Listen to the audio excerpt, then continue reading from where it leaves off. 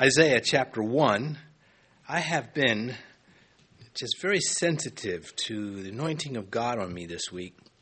I feel like picking an argument with an atheist, but I don't believe atheists exist. So, two-faced artificial religion is the topic of this evening's consideration from Isaiah. And to me, it glares right off the page that the people that Isaiah is rebuking, or God is rebuking them through Isaiah, it is because of their two-faced religion, their artificial religion. And there is a lot of New Testament application here. What we find in the Old Testament, we find in the New Testament in one form or another. And it is no surprise that Isaiah is the most quoted of the Old Testament prophets in the New Testament. Listen to Revelation 3, verse 1.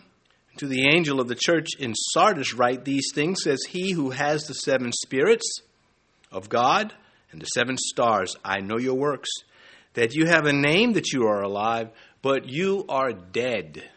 That is pretty intense to tell a church, your name says you're alive, but you're dead.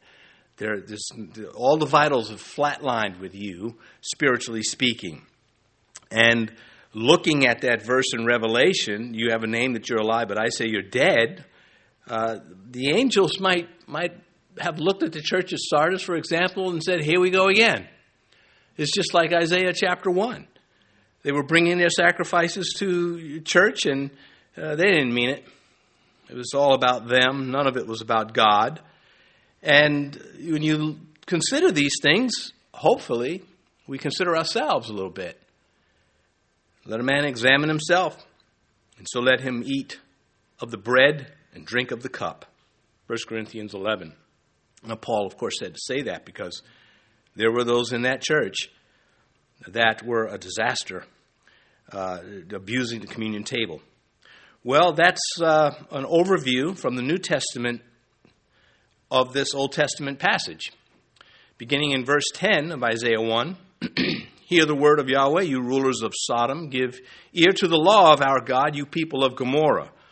Imagine addressing a congregation like that. Imagine on a Sunday morning a pastor coming out and instead of saying good morning and welcome to the house of the Lord, he says, hello everybody from Sodom and Gomorrah. This is, where's the disconnect? You would think the people would hear the prophet say these things and fix up their act. But they didn't believe it was God's voice. It's just Isaiah. It's just a Bible thumper, a zealot for God. But it's not God speaking to us. Well, that's what they do today. You tell somebody, hey, listen, God is not for abortion. Women's rights do not trump the right of another life. And we say life begins at conception. Well, they don't believe that because they don't believe God's word. And this is what we're up against when we share the gospel with people, is to say, thus says the Lord. That's what the devil has invested himself, his energies, his resources into convincing people that it's not God speaking. Has indeed God said, Eve? Did God really say that? I don't think even if he did say that, I don't know that you're getting it right, Eve. And this is what is going on here, because you can't just read this and say, well, what a bunch of numbskulls, that they were so bad, they were so fake. Couldn't they hear what the prophet was saying? No, because they didn't believe it was God. Some did. Many did not. Anyway, the primary responsibility of the prophet, as where it says, hear the word of the Lord here in verse 10, the primary responsibility of the prophet is to communicate God's word to man, is to say, this is what God is saying. In contrast to the priest. The priests were responsible for communicating with God on behalf of the people through their ritual and their sacrifices. We New Testament believers are a royal priesthood, but we're also prophets in the sense that we have Scripture. And I don't mean predictive prophecy, just to quote Scripture properly, dividing the word of truth, I mean proper application of the lessons from Scripture. Anybody can quote Scripture. Satan did it to the Lord in the wilderness, but is the application in line with the Spirit and the holiness of God and the rest of Scripture, of course? Sodom, as he says, hear the word of Yahweh, you rulers of Sodom, and this is to their politicians, used as a symbol of sin paraded, unbridled. Sodom was proud of her sin. It was a flourishing economy, incidentally. I'll quote Ezekiel in just a few moments. But Sodom is the parade of a sin-filled lifestyle. We see it in these, homosexual parades. There's nothing gay about it. And this is just unbridled sin, and they think that they're going to get away with it, and they hate us for saying, hey, look, you're drowning in iniquity. I'm not, I'm not perfect, but I'm not that imperfect. I understand who the Lord is, and that's what matters. And Sodom, of course, becomes the poster child for depravity and judgment, but they don't believe it. They don't believe it. Isaiah will use this a few more times throughout his prophecy. Ezekiel 16, speaking about Sodom and Gomorrah, he says, look, this was the iniquity of your sister Sodom. She and her daughter had pride, fullness of food, and abundance of idleness. Neither did she strengthen the hand of the poor and needy. It was pretty selfish, self-centered, that pride. Pride took an archangel and made a devil out of him. But God's mercy over all of it, in verse 9, speaks about the mercy of God. And to take the time to go back, but it's certainly linked to what we're reading about here in verse 10 going forward. God's mercy. If it weren't for that, then Israel would have been like Sodom and Gomorrah, completely destroyed in judgment. Now, here Isaiah says they are more than like Sodom and Gomorrah, rulers of the people. They are Sodom and Gomorrah. Pretty powerful. Hear the word of Yahweh, you rulers of Sodom. Calls them straight out. It's a metaphoric application that is appropriate. And he goes on and he says, give ear to the law of God, you people of Gomorrah. To be addressed to Sodom and Gomorrah was charge and sentence at the same time. You're guilty, and the judgment that they got for their guilt, you're going to get for yours. And that happened, of course. You are like them, and you will be dealt with like them. Now, of course, again, they didn't believe it. Verse 11, to what purpose is the multitude of your sacrifices to me, says Yahweh? I have had enough of burnt offerings of rams, of fat of fed cattle. I do not delight in the blood of bulls or the lambs or goats.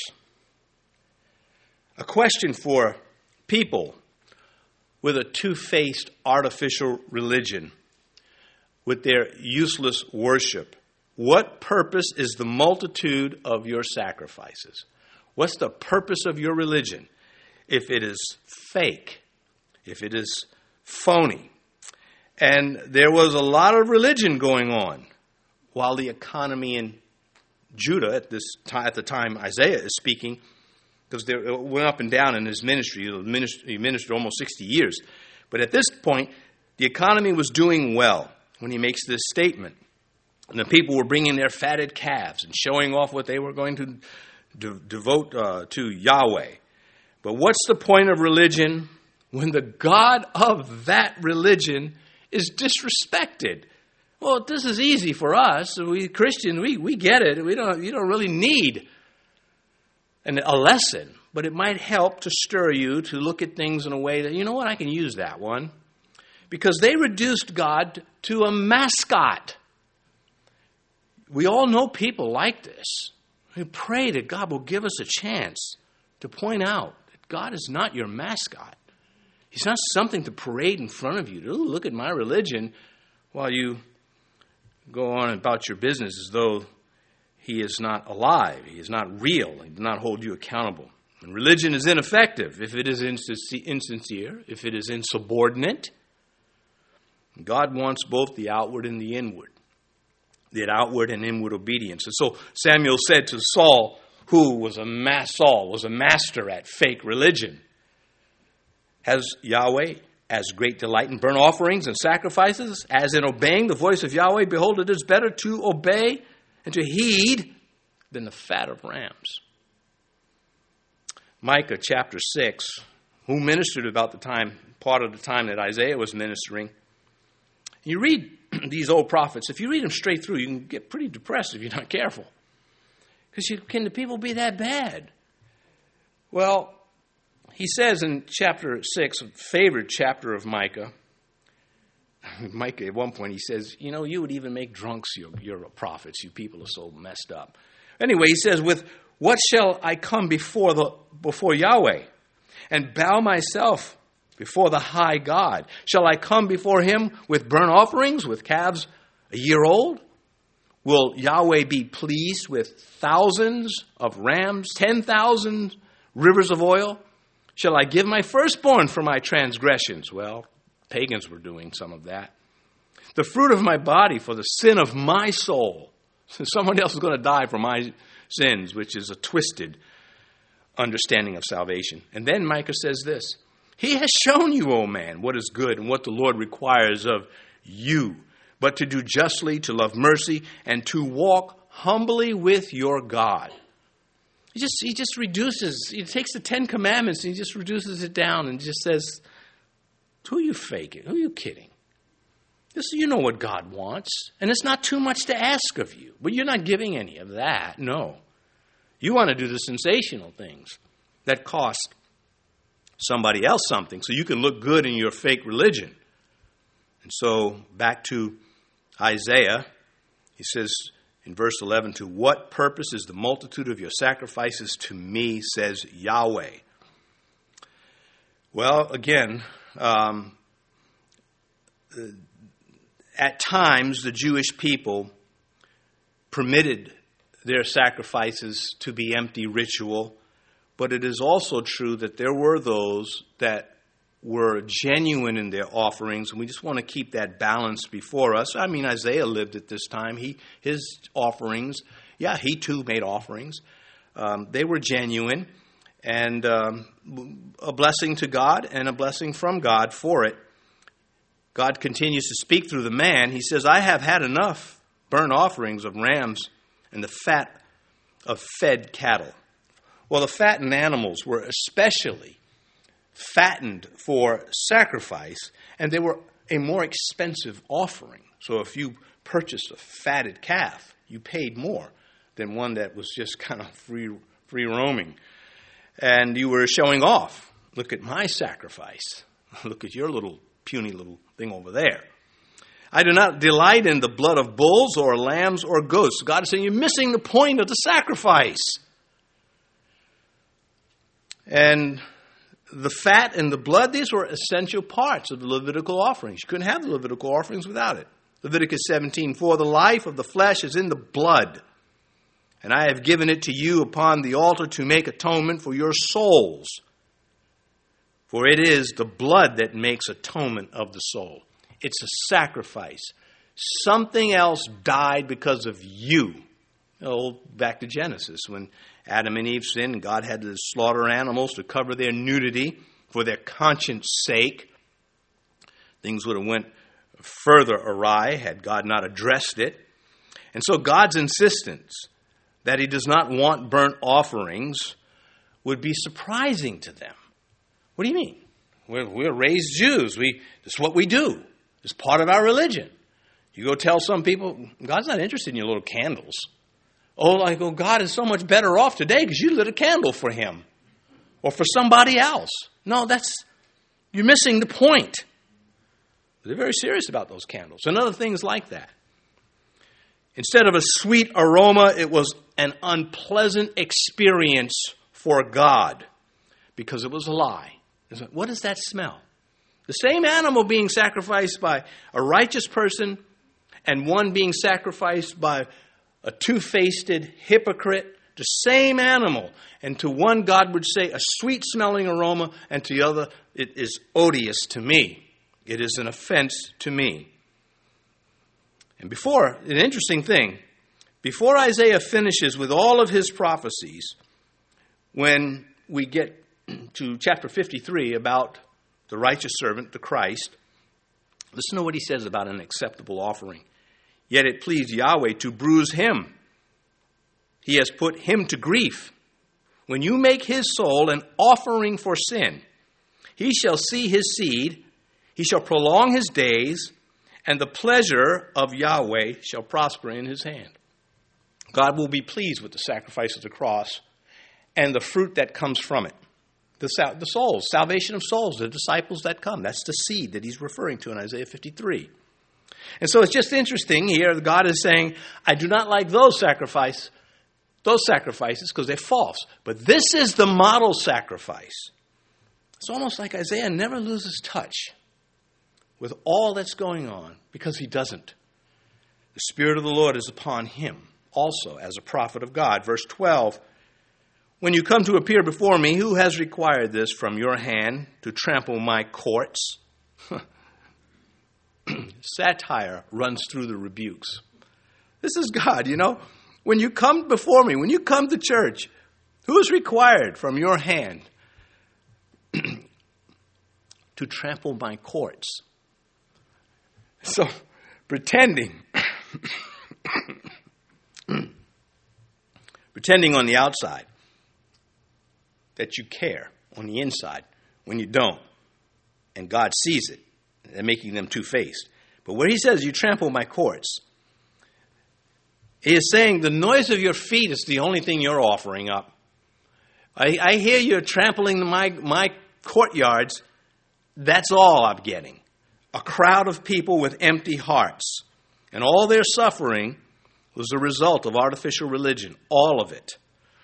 There's the curse, of course, but God balanced that out in his promises, which they routinely did not avail themselves of as a nation. Verse 13, bring no more futile sacrifices. Incense is an abomination to me. The new moons, the Sabbaths, and the calling of assemblies. I cannot endure iniquity and the sacred meetings. Bring no more futile sacrifices. What's the operative word there? Futile. Vain. In vain they worship me. Meaningless offerings. Gifts of nothing. They knew the story of Cain. That God rejected his religious offerings. They knew this story from childhood. Cain's evil was the rejection of God's view. He didn't agree with God. And he didn't care. He's going to jam down God's throat his type of religion. Yeah, I know he wants a blood sacrifice. I'm bringing him this. And he couldn't handle it when God said, get that away from me. I reject that. It was not a single act of sin, but a single act of the heart that made Cain who he was. And God reached out to him. If you do right, it's going to go right. But if not, sin is at the door, and it's crouched, waiting for you. And so we read in 1 John, not as Cain, who was of the wicked one and murdered his brother. And why did he murder him? Because his works were evil and his brother's righteous. Now there's John writing. He is a Jew. He's raised in a Jewish world. He knew the story of Cain. So did these people in the days of Isaiah. And John gets it right.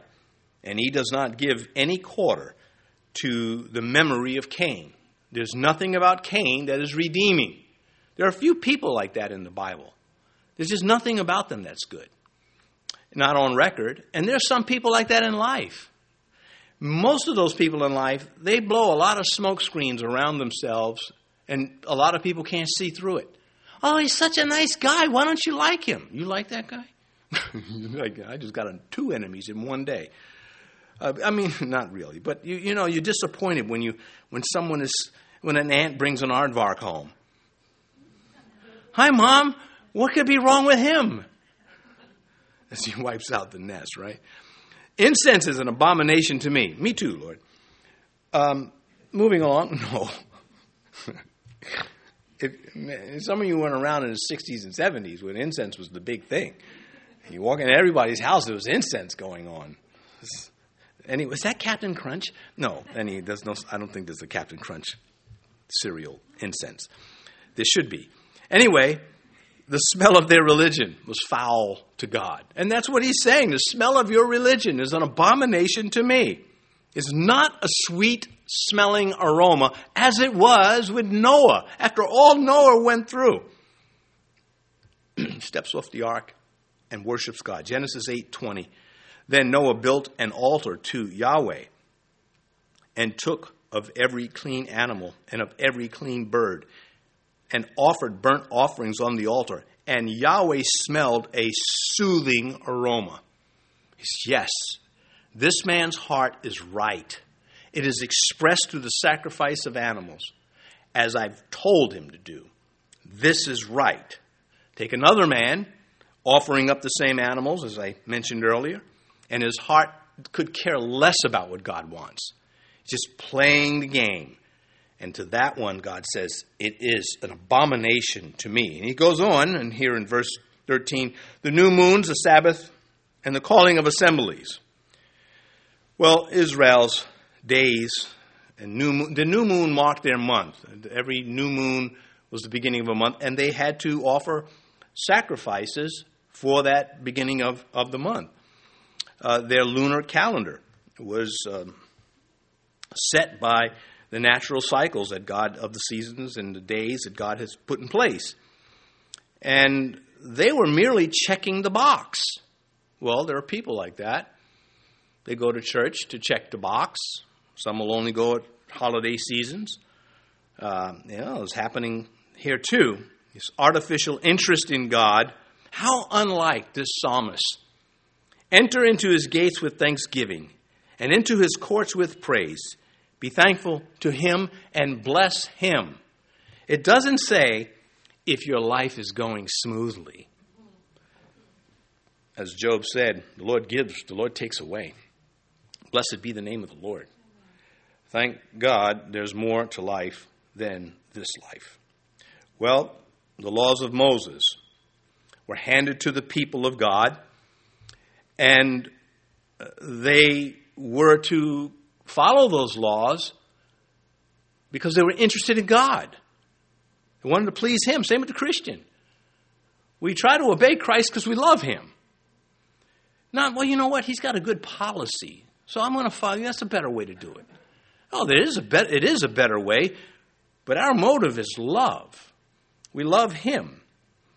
And their unbridled sin taunted God. It made mockery of his omniscience. It said that doctrine of God knowing everything, he doesn't know everything because he can't see what we're doing. And they were wrong. And the prophet is trying to tell them that.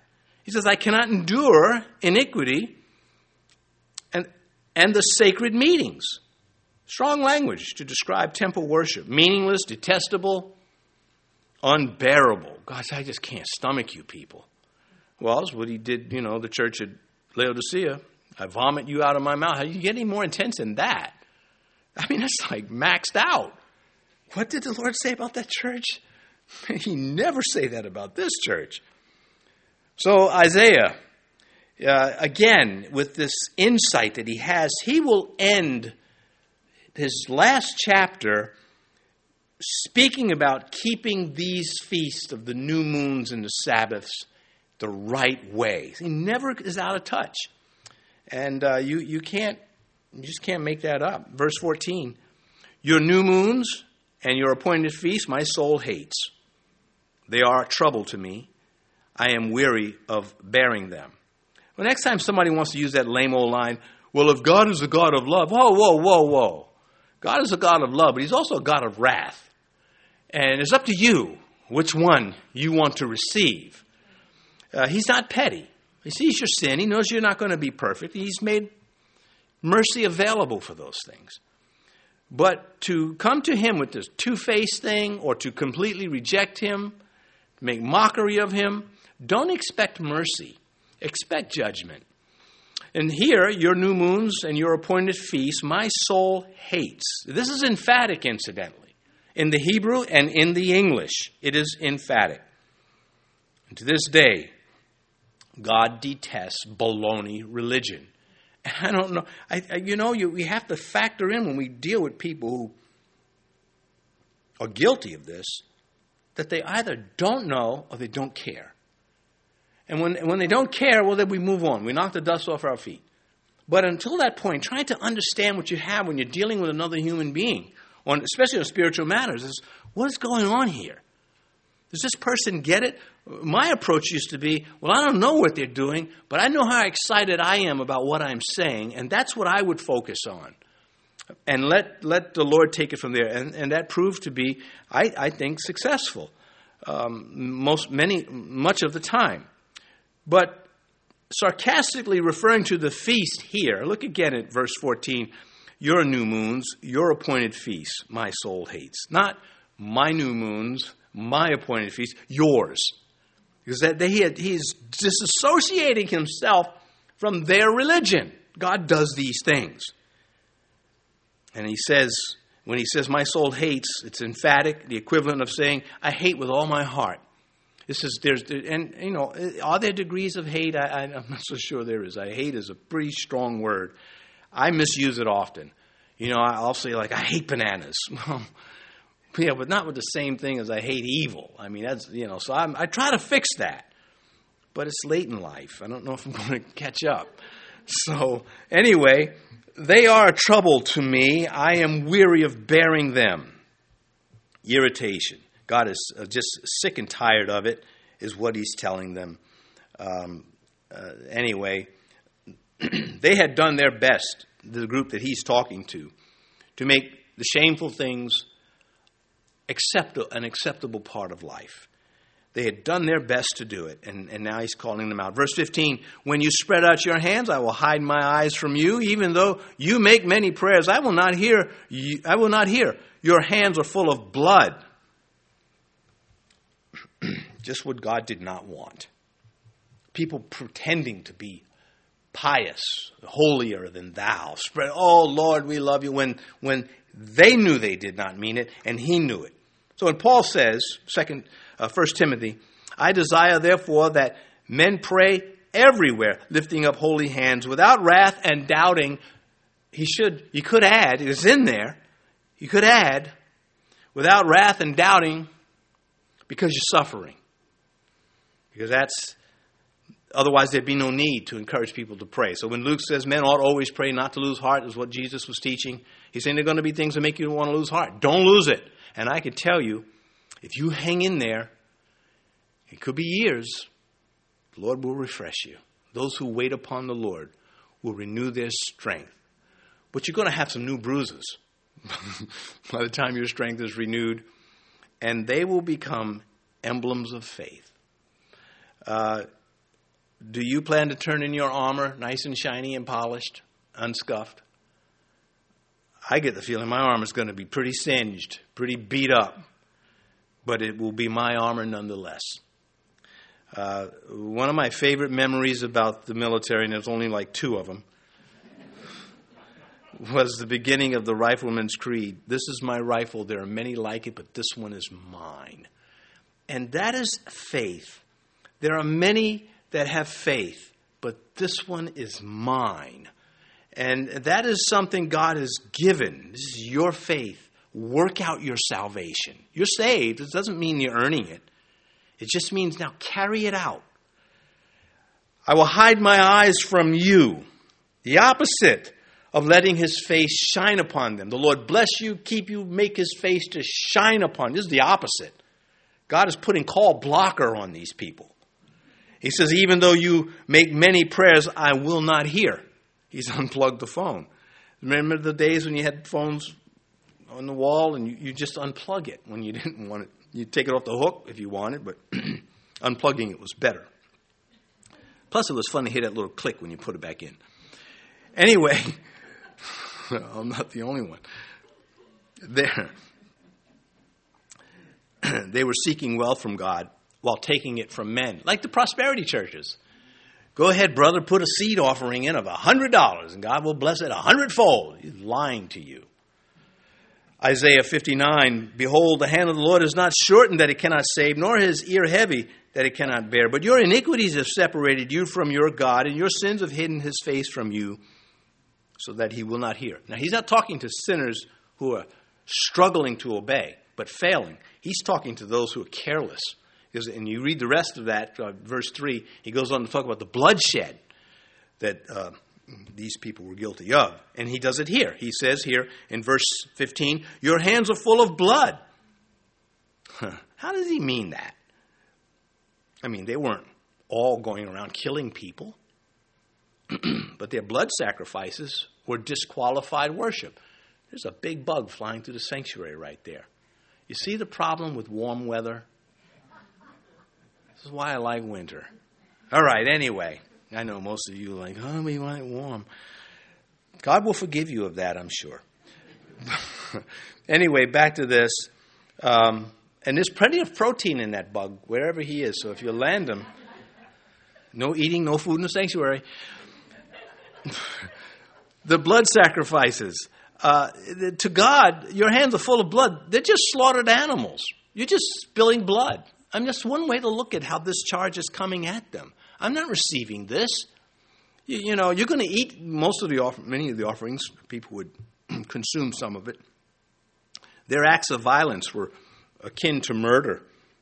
The bribes, the purchase of properties, to the ruin of widows and orphans. The sacred nature of blood is very serious with God in the Old and New Testament, and he's not negligent in pointing it out. Going back to Genesis chapter 4 is the prohibition of murder. Then in Genesis 9 is the prohibition of consuming blood, which when you get to the New Testament, you would think that the Gentiles coming to the church that were previously eating blood dishes would say, you know, he doesn't like this in the Scripture. He's not going to disqualify me from my salvation, but he has spoken about this. I think I'm going to stop eating these bloody things. Anyway, all out, just, straight out. The vital role of blood in sacrifice, which is man's approach to God. That's pointed out in Hebrews 9, verse 7 and 18, and in 1 John 1:7. The blood of Jesus Christ cleanses us from all sins. So my point is the prohibition of murder, the prohibition of consuming blood, and the solemn act of blood sacrifice fulfilled in Christ. There's very serious things. So when he talks about blood, God is always serious. And so am I. I mean, if you bump yourself or, you look to see real quick how much blood's coming out of me. So anyway, this is a sacred perspective that they treated with sacrilege. Remember, especially you young men, there's nothing cool about hell. And to act like you're too cool to be righteous and that some things are sacred to you is a trap from hell. It is okay to say to irreverent, sacrilegious people, no, I don't play for that team. I reject that approach. Some things to me are sacred, whether they are to you or not. And they're in the inside and not the outside. Yeah, you could take my Bible and you could throw it into the river, but it's still a sacred document to me. And I'm not going to dive into the river to get it.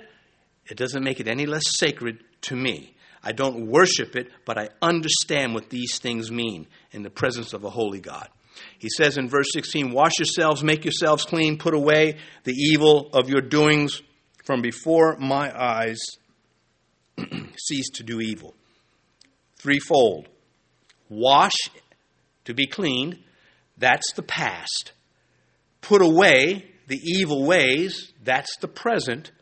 Stop doing what you're doing, that's the future. Wash yourselves, make yourselves clean, put away the evil from your doings. Cease to do evil. That's the solution. Be done with evil and get busy with good. The New Testament picks that right up.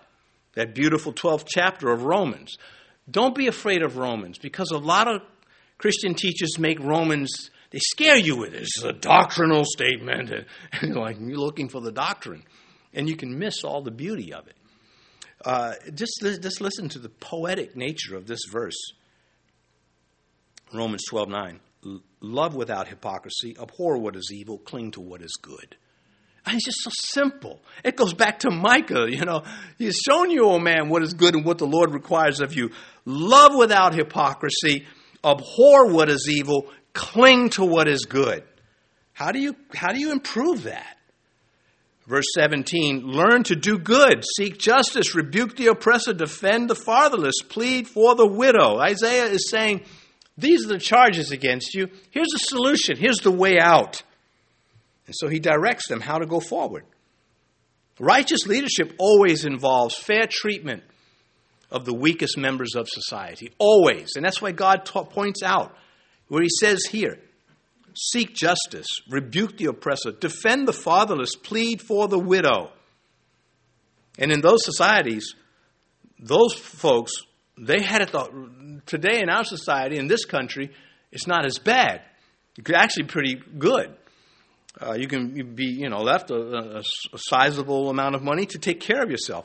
In those days, man, you could be in a real bad place. Orphans and widows, the underdogs of society, not just them, all underdogs of society is the point. This is voiced, so serious as God, is voiced in the law, example, Deuteronomy 24:17. It is voiced in the prophets, here, verse 17, Jeremiah 7, Zechariah 7, and then the wisdom book of Job, Job 31. God makes, and of course there are other places, so James picks it up. Verse 18, this is one of the most beautiful verses in all the Bible. Come now, let us reason together, says Yahweh. Though your sins are like scarlet, they shall be as white as snow. Though they are red like crimson, they shall be as wool. Come now, let us reason. This is sort of a preview of the last 27 chapters of Isaiah, which lays the focus more on grace and forgiveness than judgment, more on the coming kingdom through Messiah than the sins of the people and the nations. That's the difference between the first 39 chapters and the last 27. And I'd be remiss if I didn't point out we have 39 Old Testament books and 27 New Testament books. And I think those kind of things are an act of God also. But notice what he says here in verse 18 when he says, come to reason about what? Your sins. And then he says, looking at verse 18, they, the sins of the individual soul. These are my sins. There are many like them, but these are mine. And they have to be dealt with by somebody bigger than me, better than me, and that is the Christ. And so God invites man to use his brains to consider. Come now, let us reason. Now, one commentator I was reading, he actually says, there's just this thing in people that they have to attack their own people. It's like, well, it doesn't mean what the English translators like to say, come, let us reason. Yes, it does mean that. Then he goes on to say, it means come, let us argue. Not a fussing argument, but an exchange of ideas. Is that not reason? I mean, this is a guy who's supposed to be pretty smart. Why? And he gets, they get, not me, because I don't make these mistakes. I just point them out, and others. No, I do. But hopefully you don't catch them. And hopefully they're minor. But the point is, it means just that. God is saying, come, let's discuss this. Let's reason it. Let's argue it. Let's put it on the table. Let's get to the bottom of your sins. Because they're glaring. Crimson is a glaring color. You notice that right away. It's a beautiful color, but God, in this context, it's the mark of blood, of sin. And God says, I can deal with this with you. He does not want us to have a non-reasoned experience in our faith. And there are churches and Christians that teach just this. You got to have faith, brother. Don't think. Just feel it. Just do it. That's crazy. That's not walking in the light. That's walking in the dark. We have a whole book of forcing you to think. It's called the Proverbs. And it's God saying, hey, look, don't go thinking you just have all the answers. You need to learn, get wisdom, lay hold of it. It's not enough to amass data. You need to know what to do with it, and that is called wisdom. The proper use of knowledge. So you may know something about somebody, but that doesn't mean you need to go say it to them. You're just not be wise. I mean, there are things, some of you are familiar with the boxer Mike Tyson. Are there things, would you go up and say just anything to him? Would you walk up to him and say, you know what, I've never liked you. I think your face is ugly. You might get to say it. I'm just saying, we have to think through life all the way through. And there's nothing wrong with that. It is an honor that God does not say to beetles, come, let's reason. But he says to us, he invites us. Though your sins are like scarlet, they shall be white as snow. How many people out there, my sins aren't that? I'm not that bad. Yeah, because you're comparing yourself with somebody who may be worse than you. But to God, your righteousness is like filthy rags. Can't wait till we get to that in Isaiah. Anyway, we, as depraved as we are, God invites us to choose salvation over condemnation. That choice is given. I don't care what some theologians say. I know what the Bible says. I have set before you life and death, blessing and cursings. Therefore choose life, that both you and your descendants may live. Deuteronomy 30:19. It is reasonable to accept the cleansing offers of God, otherwise they would not be issued. Peter said to him, you shall never wash my feet. Jesus answered, if I don't wash your feet, you have no part with me. And of course, Peter says, just pour it on, Lord. Just pour it all over. See, he's just able, he wasn't too depraved to come to that understanding. Though they are red like crimson, they shall be as wool. Again, these glaring colors. The psalmist wrote after his sin, after God gave him mercy, purge me with hyssop, and I shall be clean. Wash me, and I shall be whiter than snow. The deep-dyed character of sin. And then one more from Peter. Knowing that you were not redeemed with corruptible things, and he goes on like gold, silver, but with the precious blood, there's that word again, of Christ, as of a lamb without blemish and without spot. Verse 19, if you are willing and obedient, you shall eat the good of the land. Verse 20, but if you refuse and rebel, you shall be devoured by the sword, for the mouth of Yahweh has spoken. So God again puts the choices before man to choose, to receive or reject. Don't blame God. Nobody can blame God. Well, I never had a chance. I never had a shot. God is just. And our understanding of justice is not damning people without a chance. On some level, we may never know what that is, but God's got it together. Acts chapter 3, repent therefore, be converted, that your sins may be blotted out, so that times of refreshing may come from the presence of the Lord, because they're not going to come like this from anywhere else. And so, now he's finished with the charges. Now comes the lamentation over Zion, verse 21. How the faithful city has become a harlot. It was full of justice, righteousness lodged in it, but now murderers. It's how heartbreaking. The faithful city was overrun with the deplorably unfaithful. It was overtaken. We're watching this happen in this nation. We are watching just the basic decencies chipped away. I wouldn't mind going back to, the blue laws when stores were closed on Sundays. You had to get your act together Saturday. If you were out of it by Saturday night, you just had to wait till Monday. And it wasn't so bad. And now I notice how many things, we got to do this on Sunday. That class is on, that event is on. So people just trample it.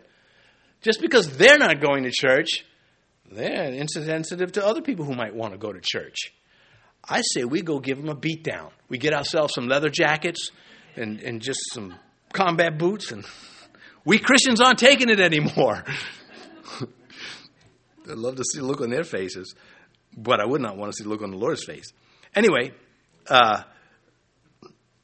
human suffering multiplied because of the senseless. The theme here, the theme is vanished glory, the glory that's just poof, gone. The degenerate city, made so by degenerate people. It wasn't an accident. It wasn't, whatever happened to Jerusalem? And the people who saw nothing ugly about their hypocritical religion They saw nothing beautiful about God. The psalmist did. All the psalmists saw the beauty of the Lord. Even, I think it's Psalm 88, which really just ends in tragedy. It's the one psalmist is like, I'm just sorry, God. He's still praying. He's still coming to God, but he's at the end of himself. And it's just a reality of life. But it's one of 150 that is like that. So here, God, of course, made Israel to be this beacon of light to the nations. Instead, she's denounced as decadent. When he says harlot, of course, the use of shock to shake them. You're spiritual phonies. You're unfaithful. The impenitent would deny God's voice was this. They would be saying, the temple of the Lord, God's with us. Isaiah, who do you think you are? As they do to this day. Verse 22, your silver has become dross, your wine mixed with water. They ruined everything. Is the idea. Through their wickedness, everything was devalued. Silver can contain alloys and still be silver, but once it becomes dross, which is the polluted element, the slag, it's not silver anymore. It's gone. And if he's saying it's your silver, it's your wine, if unchecked, sin ravages like leaven, goes through everything. And so God is again distancing himself where he says, in verse 23, he will say, your princes. And so he's making this distinction between the wicked and himself. Verse 23, your princes, the politicians, are rebellious, and the companions of thieves. Everyone loves bribes, follows after rewards. They do not defend the fatherless, nor does the cause of the widow come before them. Well, we commented that on the underdogs in verse 17. And it's not limited to widows and orphans. It's anybody who's an outcast and really just, a refugee. God shows favor to those who were strangers. He says, you were strangers in Egypt. Don't forget that. It's not easy to do that. If you're in the flesh, you're going to have problems. But the spiritual man looks beyond these things.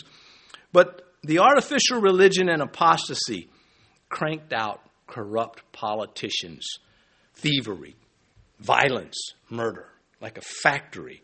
Paul talks about that. When he talks about, the gifts of the fruit of the Spirit, and he talks about the flesh, it's like these smokestacks billowing out this black smoke, and just everything goes dark because of the flesh that he itemizes there in Galatians 5. Verse 23, we did that. Verse 24. Well, let me pause here on verse 23. Other cities in history have suffered destruction and vanished glory, and poets have lamented over those lost cities. When we get to Revelation, there will be those lamenting over Babylon. Was this not the great Babylon? The difference is Israel's prophets were all over with warnings, all over it with warnings and predictions, and nobody else has the righteousness that they were presenting to the people.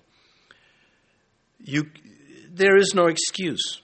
There can only be mercy and a remnant who receives that mercy, which will be the case in the end when a very small remnant survives the great tribulation period of Israel, remnant of Israel. Verse 24, therefore,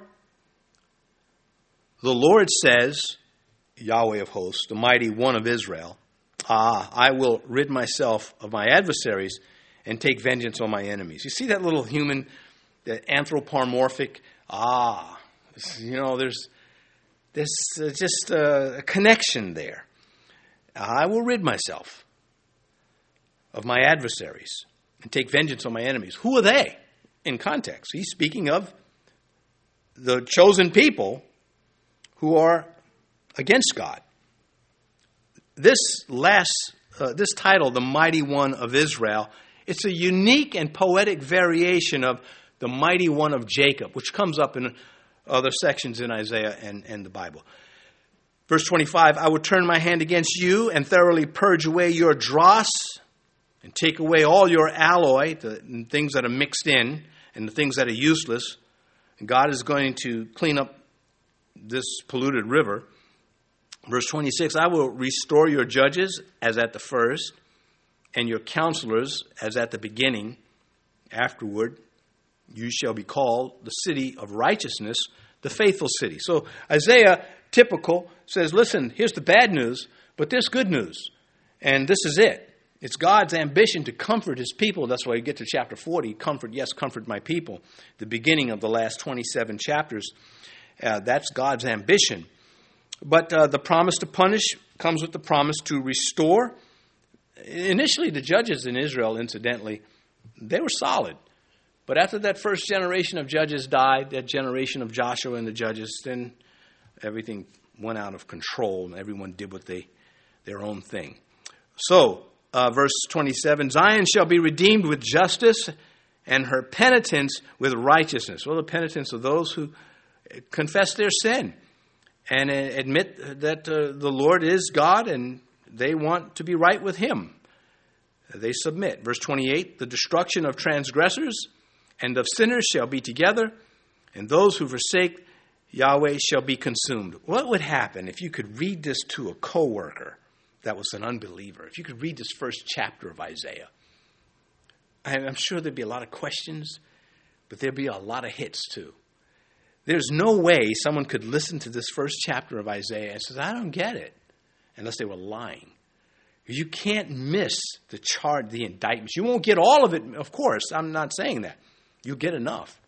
And there'll be a lot of room for discussion. May God send us people to read the Bible to. So, these promises, lasting restoration, he's talking about the kingdom age. Converts will enjoy the millennial kingdom, and those forsaking Messiah ultimately will not. So, all the way to the end, there will be the saints and the ain'ts. Verse 29, for they shall be ashamed of the terebinth trees which you have desired, and you shall be embarrassed because of the gardens which you have chosen. Well, they would use various woods for their choice idols. Even to this day, you can go to places and find carved idols, and they sell them as, the ancient people used to worship these things. Now we don't carve them out with wood. We just have them in our heads. Same thing. The trees in the gardens, the gardens often surrounded the sacred places of this pagan worship, as today. You can go to cultic places and pagan places, and they're big on gardens. Who doesn't like a garden? Verse 30. And I just, if anybody killed that bug, let me know, because I get satisfaction out of that at the end. For you shall be as a terebinth tree whose leaf fades, and as a garden that has no water.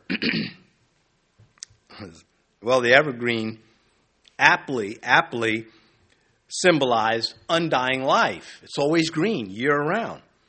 And people picked up on that and baked that into their religion and the fertility gods and all that other stuff with the paganism is essentially the worship of nature.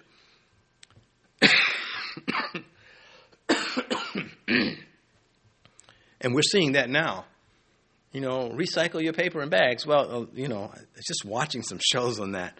And I think were responsible of how much of it is, some of it's good, but so much of it is just a religion. These environmentalists that just want to rule the world and paint it green. But anyway, my point is the worship of nature. We've got to save the planet. For what? What are you saving it for? Let's use it. I think when those real stats come out, you're amazed at landfills, how much space there's available for landfills. It's quite staggering. Anyway, these are people of the ancient world worshiping the created things, and the prophet is pointing it out. False religion cannot keep its promises. It can promise you things, but it's going to fail. And so the terebinth tree whose leaf fades, it's going to die. It's not going to, it's going to dry up and die. Their religion, just like their trees. False religion has no divine reality to support it. And the biography of Mike McIntosh, a Calvary pastor years ago out of the hippie movement, just brain racked by drugs, had a vision of these false gods and Maharishis and things telling him, well, you're dead now, and this is as far as we can take you. And it's interesting that experience that he had does echo the reality of what Isaiah is saying. The false gods can only take you to death. They can't take you any further, not to good. And this is what we try to tell the world. Verse 31, the strong shall be as tinder, and the work of it as a spark. Both will burn together, and no one shall quench them. They're doomed, is what he's saying. Choose anything but the will and the way of God, and the results will be tragic. And that's how he closes this chapter. Well, there's plenty more rebukes coming and sarcasm coming from the prophet, so I'm looking forward to it. Just how do we get it to the unbeliever? Well, you young Christians, you stay strong in the Scriptures. Learn as much as you can. That will give the Holy Spirit something to use when he puts you in front of these people who think they know everything about God and they don't. And then that is true not only for you, but for the older saints too. Let's pray.